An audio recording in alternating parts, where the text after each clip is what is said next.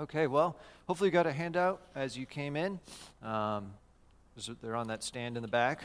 We're going through in Sunday school the doctrine of the church. So what does the Bible have to say about the church? And we started with big picture stuff like what is the church? And we saw that it really is the glorious goal of God's redemption is that he would redeem a people for himself. And these people are nothing less than his great treasured possession. We are the treasured possession of God. Jesus loves his church so much that he was willing to die for us and to give to us his Spirit. And so, as the church, we're now dealing with like practical questions. What does the Bible say about how the church should operate? And we're now diving into this question of how should church government be structured? How should the church operate in terms of its leadership? And I hope you're going to see that this is not just sort of this obscure kind of, well, I guess some people have to worry about this kind of question. But this is actually a very practical question that has big implications for the well-being of the people of God. This is a question that if you're ever in a situation where you're needing to, say you've moved to a new place, you need to find a new church, this is a question that is going to be deeply practical for you, where a lot is going to be riding on this. And one of the things we have to say on the outset is that there are true churches, in other words, churches that are preaching the true gospel, churches where there are lots of people who love the Lord Jesus Christ, who have true faith in him, where there are differences in how the church is governed. So remember, what are the three marks of a true church? If you got a true church, what are the three things that are going to mark that true church? The Word, yep, exactly. So the Word of God faithfully preached, the gospel is being preached. You've got the sacraments being rightly administered. So like a parachurch organization, for example, that's doing Bible studies and stuff, that's great. It's not the church, though, right? It ought not to be, doing baptism and the Lord's Supper. And then discipline. So when a church ceases to care about whether its members actually believe or actually are walking according to the Bible, then it ceases to be a true church because all of a sudden faith and repentance are not actually being required of people. Okay, so you can have a church that has all three of those things. It's a true church and yet has a variety of forms of government. So one form of government right there on your sheet there is the hierarchical form. So you've got, for example, in the Anglican, Roman Catholic, Eastern Orthodox Church, you've got all these different congregations, and in those individual congregations, there is usually one priest who controls everything that goes on. And I was just talking to a fellow who's a Roman Catholic, and he said, we have this sort of board who helps with, like, organizing various practical things in the life of the congregation, and they can talk all they want and blow a lot of hot air, and yet in the end it's the priest who says, well, this is what we're actually going to do, right? So there's the priest at the local level. He has complete control, and then all of those priests are under bishops, and so there's a bishop who controls a diocese, a big large region. And they're the ones who say, okay, you, priest, you're going now over here. And I'm going to assign this person to this church.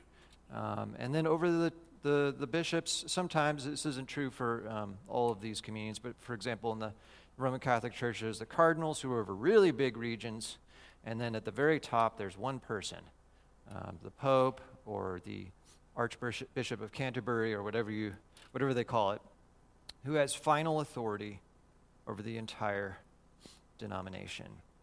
And that's a pretty big, what do you say? Like, it's a big responsibility, but it's also, they're making big claims about that person.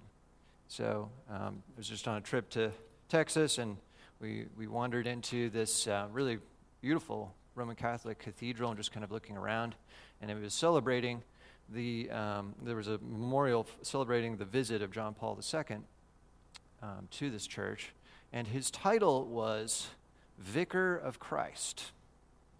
In other words, the person who on earth represents the rule of Christ. Okay, so all the authority of Jesus on earth is concentrated in this one person. Okay, so that's hierarchical form of church government. All right, on the complete other end is independent churches. And so these are all over the place. But Baptist churches, most non-denominational churches are what we call independent. And the definition of an independent church is, as you might expect, it's independent from every other church. So whereas a hierarchical church, all the churches are interconnected and it all goes up to some peak, whereas with the independent churches, they're all autonomous from each other. And so they can partner with each other.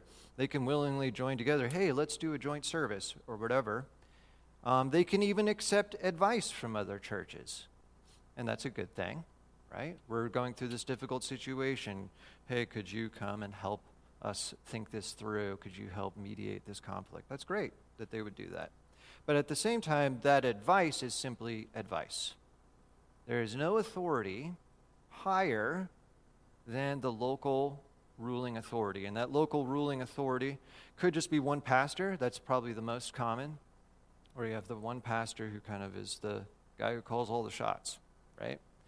Or it could be, and this is obviously a better thing, as I'm going to argue in a moment, you have a board of elders who rule jointly. But even then, that board of elders, if they all say, we're going to do this, and the congregation is like, that's not biblical, then all of a sudden, what's the problem? There's no higher court of appeal. There's nothing you can do. It's those guys have the authority, and they're going to do what they think best. Hopefully it's something that honors Jesus. But if it isn't, here's the problem. No higher court of appeal. Okay, so in an independent church, each church is kind of an island unto itself. There are other churches out there, but they don't have any accountability to those other churches. No authoritative relationship with those other churches. So any questions? This is painting with a pretty broad brush, but any questions about these other forms of church government? Okay, well, let me just ask you just to process this for a second. What are some things that could go wrong with a hierarchical form of government? What are some liabilities of that? Yeah, Anna?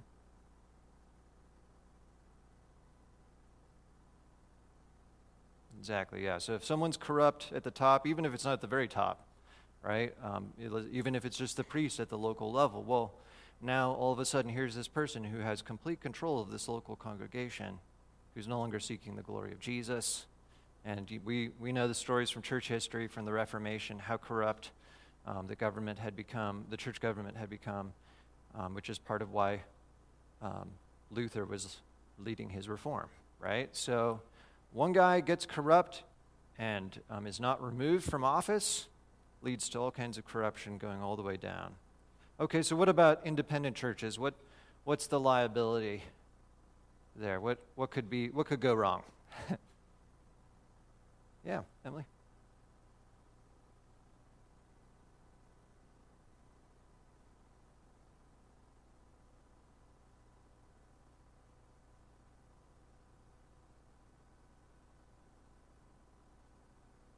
Good, yeah, so the local leaders could choose something that do not honor the Lord Jesus, right? And then what would we do, right? And did I see another hand? Yeah, Mike?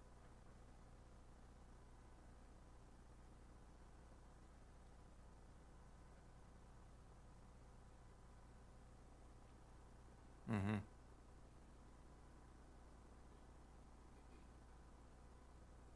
Yeah.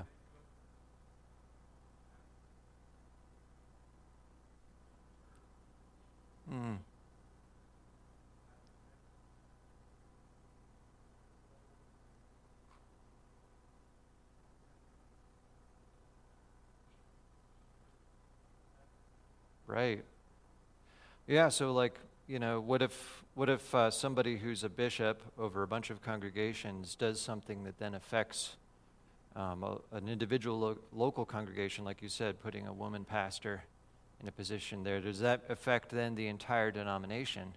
I think the answer is yes, in the sense that if that bishop's decision isn't reversed or held accountable by whoever's holding him accountable, right? Then all of a sudden we have this precedent, and that then establishes a pattern, right? That could be detrimental. Yeah.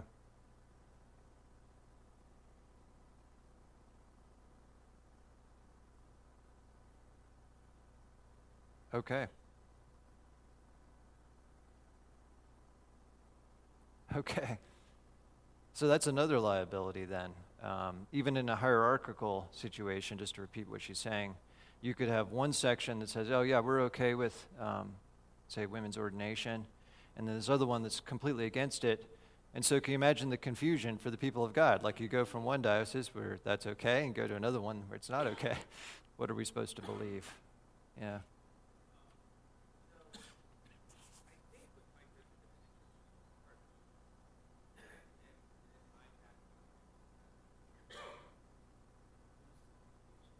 Yeah.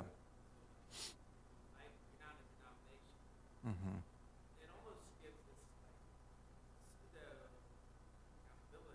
Mm-hmm.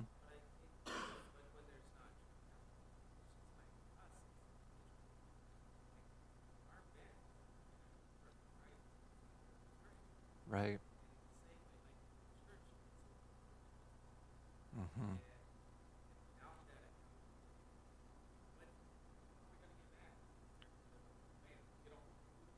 Right. Yeah. It's a great point. So even when we have like a loose affiliation of churches, like, there are lots of independent churches, for example, the Southern Baptist Convention, where the Southern Baptist Convention is this huge denomination.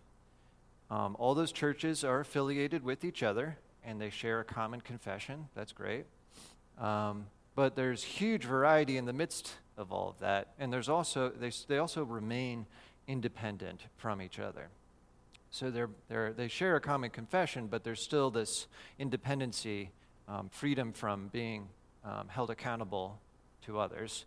And what's that going to lead to? Well, unfortunately, we know our own hearts, right? Our tendency to drift, right? Yeah.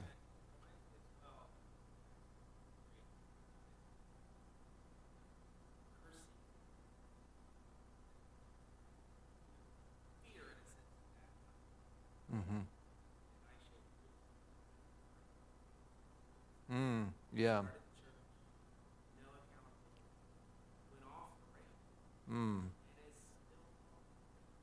Yeah, and no one was there to like hold him back, right? Yeah. Okay, wow.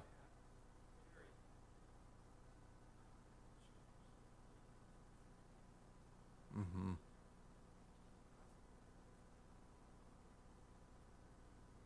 Yeah.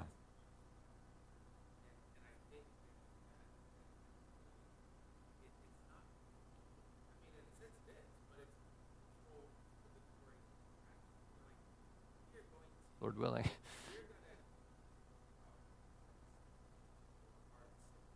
Mm-hmm. Mm-hmm. Mm-hmm. Yeah. Yeah, and I think that what you're bringing out there, that fear of church power, that fear of accountability, the fear of like, whoa, if we're accountable to these other people, then they're going to control us. Um, that could be bad, as we've talked about. There can be corruption at the higher levels, and that compulsion could be really detrimental, right? But it could also be, as you're pointing out, for the protection of the people of God. So when you have somebody who goes off the rails and is in church leadership, well, they have to answer to somebody, right? So let's talk then about Presbyterian form of government. This, again, like, are we saying that we're like somehow inherently better than these other churches that have these other forms of government? Absolutely not. In fact, it's because we know how sinful we are that we are looking for the right kind of accountability an accountability that honors Jesus and is according to the Bible. And we should just remember one really important thing, right? That the Bible is sufficient for all of life. How do we live now in this age following the coming of Jesus? The death and resurrection of Jesus has happened. Jesus reigns as king. Hebrews 1, the Son of God, having made purification for sins, sat down at the majesty on high. Given that reality is reality, that Jesus right now is reigning as a man on the throne of God in heaven, how then should we live? That's an obvious question, right? Like, what are the implications of this for how we should structure the church? We would expect that Jesus the King would not leave us wondering, gee, I guess we'll have to make this up as we go. We should expect that he would tell us how he wants the church to be structured. And we believe that this structure is as follows. The structure given in the Word of God is what we call Presbyterian. It's not a biblical word, although the word presbyter, presbyteros, is a Greek word for elder. So at least it comes from a biblical word.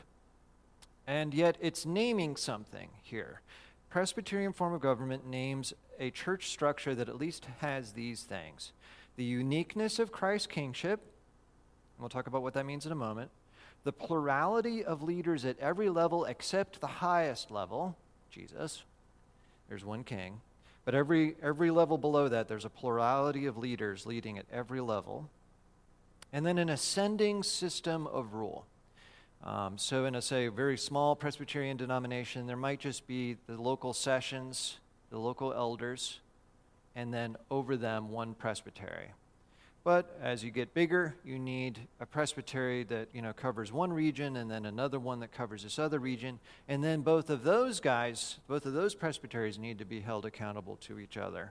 And so you have a higher level, a general assembly. So where do we get these teachings from Scripture? Are these in fact the teaching of Scripture? And I'm going to try to say that it is. First, Jesus' uniqueness as king. And this is kind of obvious, but it's really important to say that Jesus alone has all authority in heaven and on earth. That's what he says. Remember, when he was raised from the dead, the beginning of the Great Commission is, all authority in heaven and on earth has been given to me. Now that's an amazing statement, because that means all authority. That means all political authority, all religious authority, all family authority. It's all given to Jesus. And what that means then is, going down 2 points, I'll come back to the mediator part, but that all authority then comes from Jesus. Nobody can claim authority unless Jesus has delegated that authority. So Jesus says to Pontius Pilate, you would not have this authority unless it was given to you from heaven. Romans 13 says the same one, and it's the same thing. It says it even more forcefully. It says all authority must come from God. So God has all authority originally in himself. After all, he's the creator. He's the one who creates families and churches and states, and he then imparts that authority according to his word. And so the word is going to govern how that authority is given out. But it all resides in Jesus, and Jesus also is unique as the sole mediator between God and his people. He says, no one comes to the Father except through me. And this is really important because sometimes, particularly in the hierarchical variety of church government, they will basically say, no one comes to the Father except through me, the Pope, or the various powerful leaders, right? So if that's the case, then we get claims like what we hear, at least in classic Roman Catholicism, where they say, unless you are in this communion, you are cut off from Christ. You cannot claim to be in Christ unless you're in this communion, and we mediate to you the sacraments and the presence of Jesus. Really big claim, right? And we're saying, no, there is but one mediator between God and men, the man Christ Jesus, 1 Timothy 2:5. No other human being mediates God to us. So God alone gives this authority to Jesus to mediate his presence to his people. And we believe that Jesus also, as king, has all authority and then hands it out as he sees fit. And so if we are to claim any real church authority, this is kind of the big payoff of this. If we're to claim any real church authority, then that authority must come from him. It must be something that he delegates to us. And he needs to tell us that he's delegated. It's not just sort of like, well, this kind of makes sense, right? And so we believe, if Presbyterianism is true, we believe that we rule by divine right. What that means is that Jesus, the High King, has delegated some, not all, but some of his authority to certain officers of his church. And let's just pause for a second. What's riding on this? What are we saying if we just say, like, how would it be different if we were just saying, well, we have to rule the church somehow. After doing a bunch of, studies on healthy churches, we've come up with this as the best model for how we should structure churches. Makes sense to us, seems to work pretty well. And so we're going to go with this. How is that different from divine right rule? Yeah, Mike?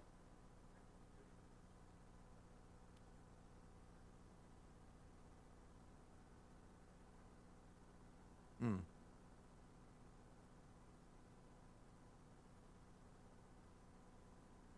Okay. Yeah. Okay, yeah.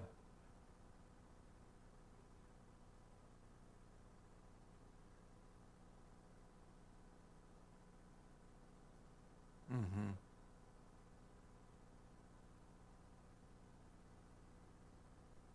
Yeah.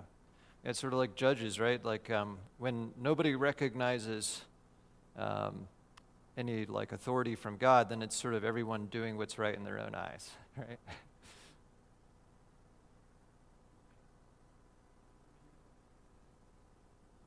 Okay. Yeah, so there's an issue with authority there. Yeah. Yeah. Yeah.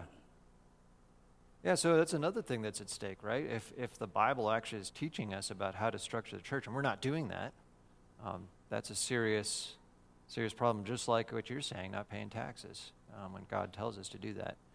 I think the idea is clear that, like, if we just say, well, this church structure makes sense to us, then what happens when we feel like that church structure no longer is working for us or we don't like it anymore? Well, we can just say, see you later, right? But if we are saying this is the way God has ordained the church to be structured, then we need to honor that and submit to that even when it's grindingly hard, right? Because we're trusting that Jesus knows what he's talking about when he structured his people. And so one of the things that's structuring the people of God is, never forget it, Jesus is the High King over all his church. All authority belongs to him. And then he gives authority to others graciously. This is amazing, right? That the great King of the universe, the sinless Son of God, wants sinful people to lead his people. And that's what we see in the next piece about this plurality of leaders at every level. This is important, right? Because we are sinful. Every church leader is a sinful person. And so one of the things Presbyterianism is seeking to guard against is one person calling the shots.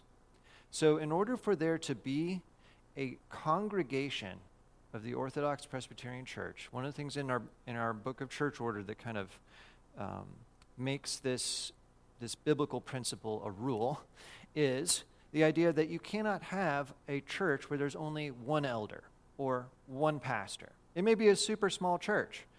Okay, they don't have a pastor. Say there's only one elder there and they don't have a pastor. What then? Well, then the presbytery gives to that church what they call a ministerial advisor. Or they can even supplement the session with elders from other churches who then come and rule jointly with that one elder who belongs to that congregation. And if, for example, there's a meeting of the elders, what we call a session meeting, and only one person shows up, everybody else is sick or whatever, that one person cannot make any decisions on their own. No session meeting that night, right? What has to happen? There has to be a plurality of people. And where are we getting this from Scripture? Well, for one thing, it's just the language of Scripture. If you go through and you look at all the places where church leaders are addressed, it's always using the plural. Obey your leaders, not leader, your leaders, and submit to them. Acts 14:23, they appointed elders for them, elders, plural, in every church. Jesus sends out his disciples in groups of 2. And then there's this point about, the word elder is the same thing as overseer. The point being that there aren't like different levels of leader. So the word overseer is translated bishop in some translations. And so some people want to say, okay, well, there's the bishops who are over the lower elders. And this is actually an idea that goes all the way back to the very early church. They were starting to do this hierarchical kind of thing. But if you actually read Acts 20 or Titus 1, you'll realize that the word presbyteros, elder, and the word episkopos, overseer, are being used interchangeably. So what's an elder? He's an overseer. What's an overseer? He's an elder. There's one class of leader. And there isn't sort of like multiple kinds. Well, there's the cardinals over the bishops, over the priests or whatever. No, there's one class, one basic class of leader. And that one basic class, they're co-equals with each other. So this is really important. And I didn't include it on the handout here, but it's really important for the sake of if you have one person calling the shots, then all of a sudden we're not really safeguarding the kingship, the unique kingship of Jesus. He's the only one who has that unique power to say, this is what it's going to be like. This is what we're going to do. Yeah.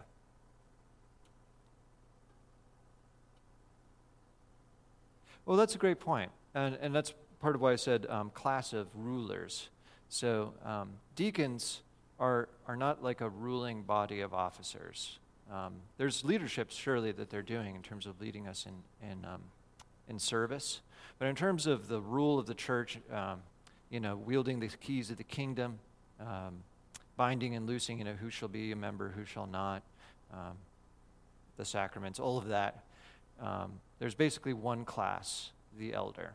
And then within the elder, there are 2 different kinds. We'll talk about this, I think 2 weeks from now, or trying to remember, where we'll talk about how within the one body of elder, there is, a teaching elder like myself, and then a ruling elder based on differences of gifting and whatnot. But that's the basic point I'm trying to say. Yeah, but you're right. There are multiple church officers, deacon and elder.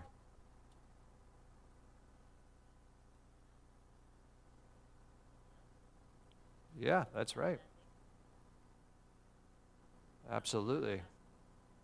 No, that's exactly right. Yeah, the very beginning of the diaconate was recognizing these particular people need to be freed up to do their rule of shepherding and leading. Yeah, Betty?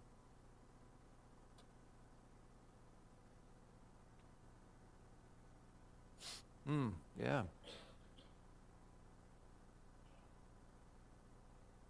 Okay. Yeah, great point. Like, so what about the Old Testament? How were they structured? How did God, arrange that? And surely there was one king over all Israel, David, right, who was ruling singly. But there are also passages that speak of multiple elders of the congregation, distributed throughout Israel.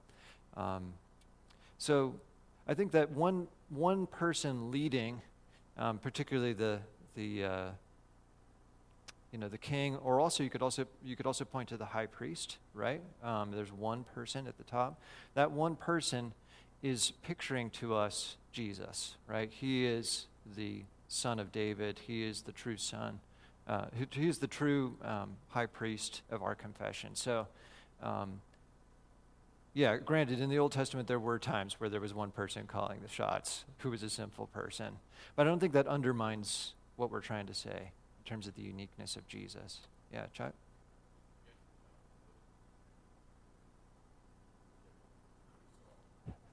That's right, yeah. Yeah, that's right. Jethro's saying, there's too much for you to do, Moses. So, you need to distribute that rule jointly throughout Israel.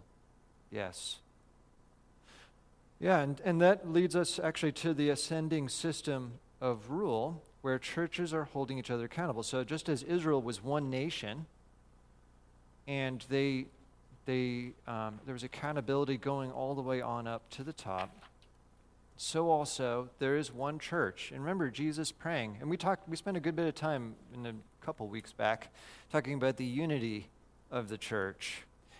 Wouldn't it make sense if the church is unified that we wouldn't be a bunch of little islands?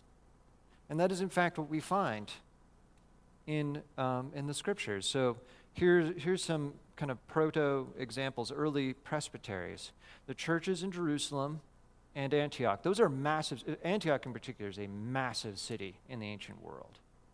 They are huge, and we even have lists of many, many officers in the church in Antioch. And yet they're still considered one church. I want to read a quote to you. William Cunningham, and this man, Mark Jones, is sort of summarizing his work. William Cunningham notes that the church in Jerusalem could not have met together in the same place. There were no basketball arenas for sale then. And therefore they met in several places. So you have in Jerusalem or Antioch, they're meeting in separate places. And yet, Cunningham says, these distinct congregations are still spoken of repeatedly as the church, which was at Jerusalem. And this church, singular, consisting of several congregations, is represented as being under the superintendence of one united body of apostles and presbyters, or elders. Same thing happening in Acts 9:31, where the singular word church refers to the church in all Judea, or the church in all Galilee, or the church in all Samaria. You get what the argument is saying? When you look at when the Bible's looking at the church in Jerusalem, do they refer to it as the churches in Jerusalem, all these separate congregations? Because they're all meeting separately, right? Meeting probably in people's homes. Maybe not more than like 15, 20 people based on how much space there was, right? Does it refer to them as the churches of Jerusalem? No, it says the church in Jerusalem. And at times, that one church, for example, in Antioch, sends out missionaries. They jointly meet together and say, Paul and Barnabas, you guys, go on your mission. So you have these churches all yet considered one church, congregations all united as one. And of course, the flagship example of this is in Acts 15. This is where they're trying to make sense of what are we supposed to do with all the Gentiles? Are they really part of the people of God as Gentiles, or do we need to enforce circumcision? Do we need to make them keep the entire law of Moses? Well, what did they decide to do? Well, they didn't just have some apostle get up and say, well, I say by divine inspiration that this is what we're going to do. No, God in his wisdom didn't just sort of give this immediate inspiration. Instead, he gave them this form of deciding this important question. In a sense, the inspiration was already given by Peter's preaching in Acts 10 and whatnot. But what happened? There was a dispute, and so all the churches send representatives, elders, and in this case it was apostles, because it was the very beginning, and they all joined together, and it was decided, the decision was finally decided by all those present. It seemed good, it says, Acts 15:6, to the apostles and the elders, with the whole church, to then send forth this letter that explained, look, you need to welcome Gentiles as Gentiles and not force them to do all of these different Old Covenant laws. We are in the New Covenant now. So notice even the proceedings that went on there. If you recall what happens in Acts 15, there are speeches being made by different people, testimonies being given. And again, Mark Jones writes, why did the apostles even choose to discuss the matter if they received supernatural guidance on it? Why did the apostles debate the matter upon grounds that are derived once from God's providential dealings and from statements contained in the Old Testament scriptures? Remember how James cites Amos 9, right? And he's arguing this. Why are they doing that? It's because they're living out and exemplifying to us how we're supposed to make doctrinal decisions when we have difficult issues that we're facing.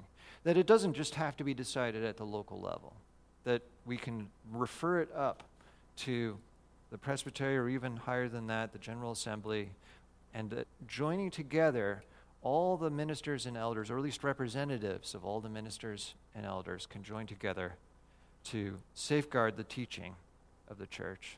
So Donald MacLeod says this: from the very beginning, the church had a unified collegial leadership extending to all its congregations. That leadership was directly involved and consulted at every critical point in the development of the emerging people of God, the reception of the Samaritan church, Peter's mission to Cornelius, and Paul's ministry to the Gentiles. In all those cases, the church jointly was making a decision. And so he says this: the idea of totally isolated, fully autonomous churches is wholly alien to the New Testament. So are you starting to see that like this idea of mutual accountability between churches is a deeply biblical idea? There's plenty of examples of it. It's not just Acts 15. And that this is really important for us safeguarding the unity of the body and the purity of the body. Yeah.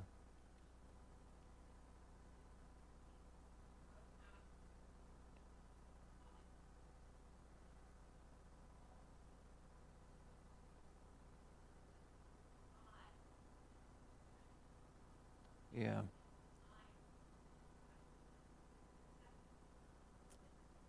Yeah, that's a great point. And there are a couple other examples of this. So like he says to Titus, appoint elders in every church, right? And it seems to be this unilateral thing that he's doing, although it's not entirely clear. I think one of the things that's important to say, and just for the recording, she's mentioning also the Apostle Paul. There are times where he says, I declare this, right? It's important to remember that there are so many of these letters that Paul's writing where he has co-authors that he is mentioning, right? So he's speaking in his apostolic capacity, but he's joining multiple other people with him and saying, this letter's coming from us, right? We were with you as nursing mothers, 1 Thessalonians. So I think that there's an impulse towards that plurality that we're talking about here, even while it seems like in the foundational period, particularly when you have new churches being planted and there's only one person on the ground, the Apostle Paul, right? Sometimes he's making those one-off decisions, apparently acting as an apostle. And even to this day, there are times where we're sending out evangelists to far-off countries that don't have any church. And there are times, we're always trying to send out multiple people, but sometimes practically it can't happen. And so sometimes, practically speaking, there really is one guy on the ground where we simply have to allow that one person to make decisions. And of course, he's always reporting upwards, right? He's always being held accountable for whatever his on-the-ground one-off decisions are. So there are some of these kind of borderline situations, like what you're describing. Yeah.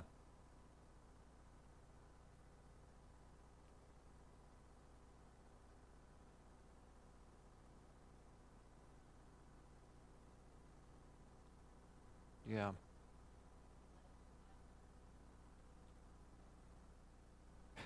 Right.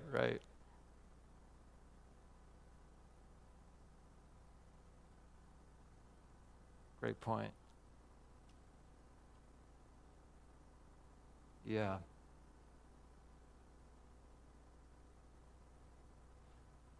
Yeah, there's going to be uniquenesses there in the early church. And that's a great example, too. Well, the early church met in homes, and so therefore that's the only biblical place to meet in homes, right? But we do have to be careful, right, how we understand discontinuity and continuity with the early church. And some of these things are tricky. Let me just press on just a little bit more, and then we can maybe discuss a few more matters here. I just want to emphasize this, that Presbyterianism, I believe it's biblical, and I hope you've seen the biblical and theological arguments for it. And I hope you see that these aren't just sort of like, here are just a few key texts. This is also emerging from what we talked about at the very beginning, when we were talking about what is the church. We are one unified body of Jesus Christ, right? So we should expect that the churches will be connected, just like our body parts are connected, right? We don't have like a bunch of disconnected fragments that comprise our bodies. No, our bodies are all organically one. And so we should expect that there would be this unity like we're seeing in Presbyterianism. But I want to make sure I say this, that it's necessary for the well-being of the church, doesn't necessary to be a church. Again, what is a church? A place where there's the sacraments, discipline, and good preaching of the word. But it is necessary for the well-being of the church. Presbyterianism helps the church to stay healthy. Here's some ways it helps us to stay healthy. It provides mutual accountability. Mark Jones again writes this, particular congregations need the protection of other congregations, just as pastors need the protection and sometimes the discipline of other pastors. So I want you to think about this. You are being protected by your presbytery. I'll never forget when I was an intern, the man who was mentoring me, he pointed at the pulpit and he says, that pulpit is the presbytery's pulpit. And I thought that was a striking statement because I was thinking to myself, well, congregations call pastors, right? Elders have to approve the guy that they put before the congregation. Surely you could say it's the elders or the congregation's pulpit. Well, ultimately, no. The presbytery is not going to put somebody up there that is, not suitable for you. That there's a reason why the congregation votes and says, we want to call this person. But if the presbytery says no, if the presbytery says, this guy is not suitable as a minister of the gospel, then he can't get up there. And this is really, really good, right? You have situations where a church has one pastor who's been leading his congregation in one particular direction. He's, reformed and everything. He's reformed in his understanding of God alone is the author of our salvation, right?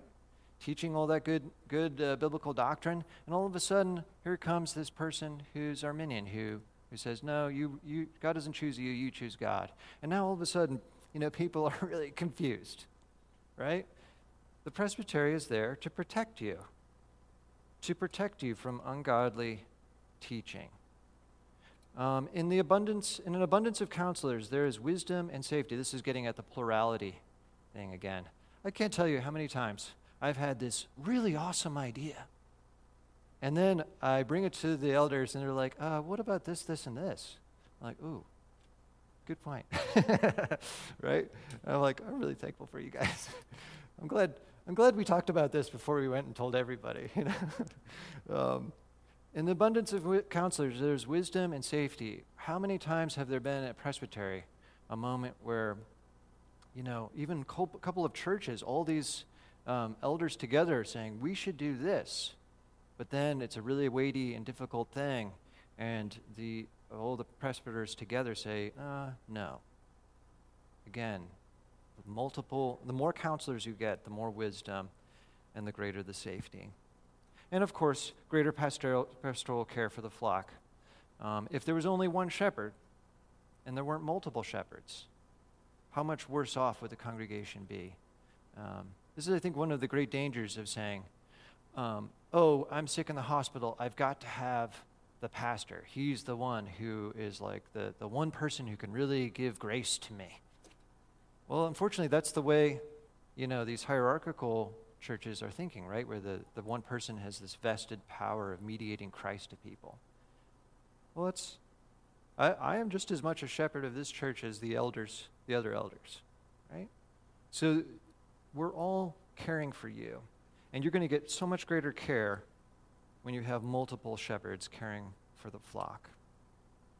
So Presbyterianism is not necessary for the being of a church, but it sure helps with the well-being of a church. Imagine a situation like this, where a pastor has gone off the rails. He's started abusing his power. He started doing stuff that really hurts the flock, and the flock is like, help. And the pastor, there's nothing they can do. He has all the power.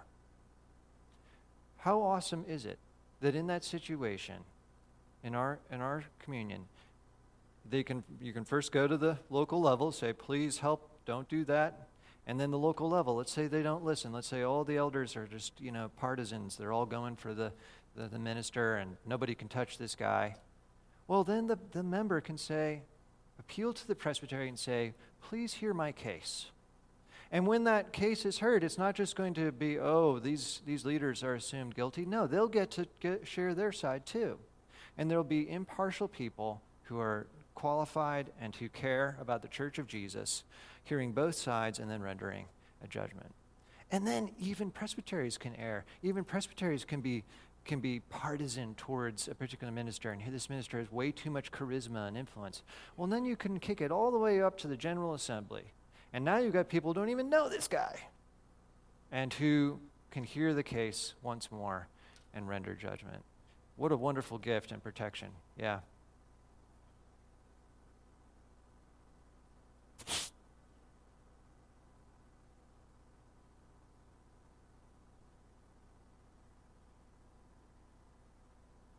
Right. Yeah.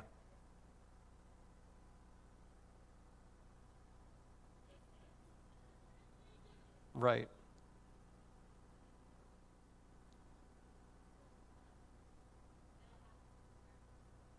Yeah.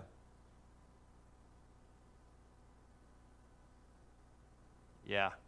Yeah, so another piece of this in terms of consistency of teaching is having a very robust confession.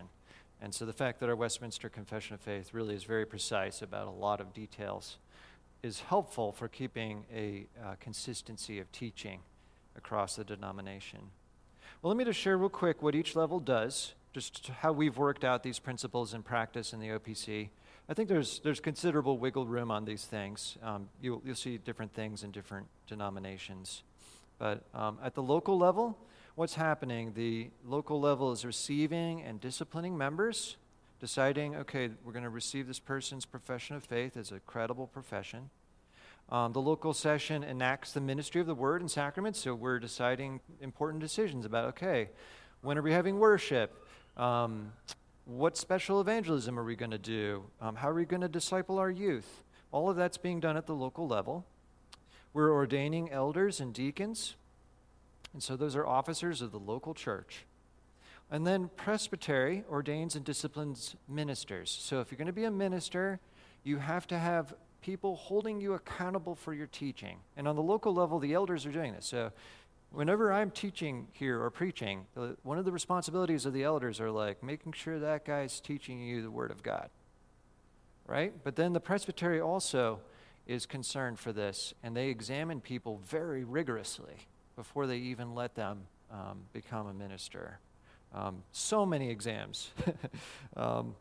And the importance of the teaching of the word requires this. Then they judge on complaints that are against sessions, again, trying to preserve peace and unity in the local church. They resolve doctrinal questions. They encourage church planting. They recognize or dissolve congregations. All those things are things that a presbytery does. A regional church. Our presbytery reaches from Indiana to western PA down to Kentucky and West Virginia, so it's pretty big. And then the General Assembly handles everything that presbyteries can't resolve. They also organize or dissolve presbyteries when sometimes a presbytery grows and needs to do a little cell division.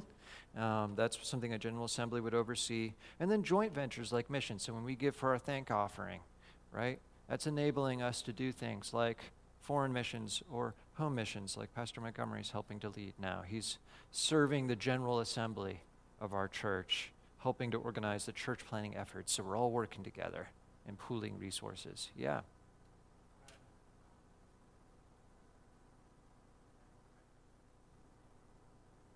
Yeah, that's a great one. Yeah, recognizing churches of like faith and practice. So we're striving towards unity, right? And the ideal of unity would be organically one denomination, right? But even before we get to that point, we can still recognize other churches like our brothers in the PCA as having the same confession of faith, the same basic commitments as us, and we can recognize, hey, this is a church that we have very close fellowship with. And that helps us to work together in things like missions.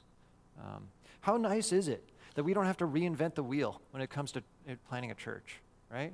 We have people who are like doing this all the time, helping to coach those who are doing it for the first time, right? So a few applications here, and then hopefully we'll have a few minutes for questions. First is, if you're ever in the place where you're choosing, trying to figure out where to go to church, please be very careful. Please do not entrust yourself to a church where only one person calls all the shots. That's just asking for a recipe. It's a recipe for danger and problem, right? If it's the one person calling the shots is a wonderful, godly person, well, it's great as long as they stay healthy, right? But what happens when people get lots of influence and power? They can go off the rails. Beware of entrusting yourself to a church where the church accepts no authority or accountability from other churches. At that point, it's like you really are hoping that church is going to do the right thing because there's no court of appeal above it. Beware also that you can't put your hope in Presbyterianism. Even when a church is Presbyterian in structure, it can still have this kind of cult worship thing going on. And this happens even in the OPC, right? We have to be always willing to say that leader could be wrong. He's not infallible. And we always need to have a culture of it's okay to challenge the leader based on what the word says. So beware of that. And notice too that if we're going to work together and we're going to have rule by plurality, that's going to take way more time than somebody just calling the shots. Right? Someone calling the shots says, I think we should do this. People working together could mean hours of debate on the floor of Presbytery. And so we say the gears of Presbyterianism turn slowly. Try to see that as a good thing. Sometimes it's like, oh man, guys, do we really have to debate this? But understand that this is part of what it takes to work together. Use the courts of the church to avoid division. Instead of gossiping and saying, oh man, I wish they didn't choose that, I wish they didn't do that. Well, talk to the people who actually have the power to change it. If leaders act wrongly and they won't listen, you can actually now resolve that by asking other leaders to step in who will actually have authority.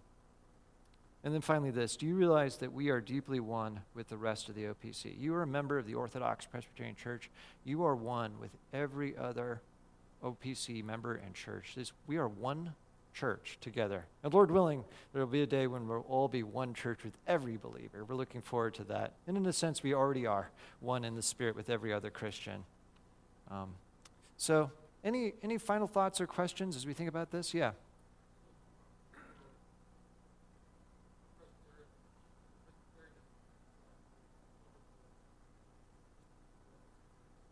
That's right. That's right. Yeah. There are Presbyterian churches who are Presbyterian government and who have gone completely apostate. Yeah. That's right. Yeah, in the 1920s and 1930s, the Presbyterian Church in the United States of America was ordaining people who didn't believe the Bible, didn't believe the virgin birth, didn't believe the resurrection. So that can happen in Presbyterianism, right? So this is helpful, but it's not a guarantee. And like you said, we really need to be praying. Yeah, that's right.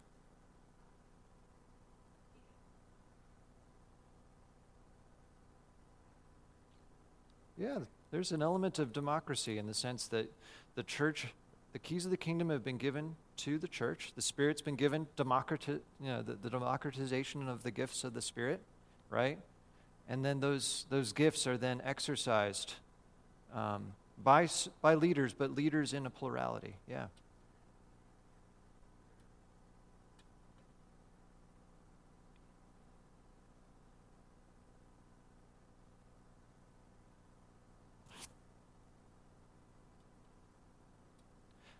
To an extent, there's actually more protection than that. Than 51% of the people going off the rails, that means the denomination goes off the rails.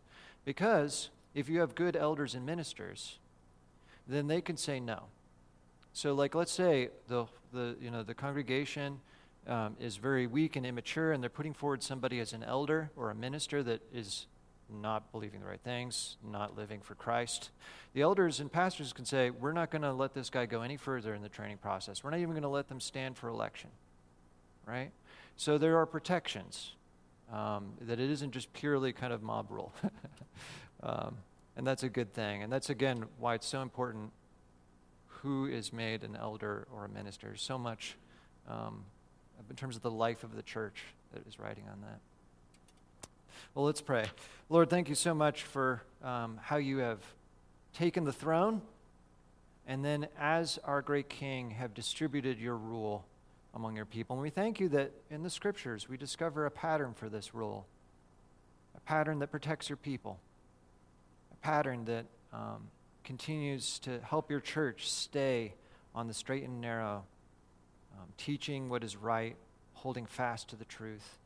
Lord, we know that we can't put our hope in any structures, and yet at the same time we know that these are there by your good wisdom for our good. And so we pray that you would help us to live in accordance with this, that we would submit in the Lord to each other and to the structures you have put in place, and that, Lord, you would help us to continue to be steadfast in our commitment to the truth, that you would cause good rulers to be formed in our denomination, that, Lord, you would protect us from poor decisions, and that, Lord, you would get the glory as more and more people are brought into your people and protected by the shepherds you've appointed. And we pray this in Jesus' name.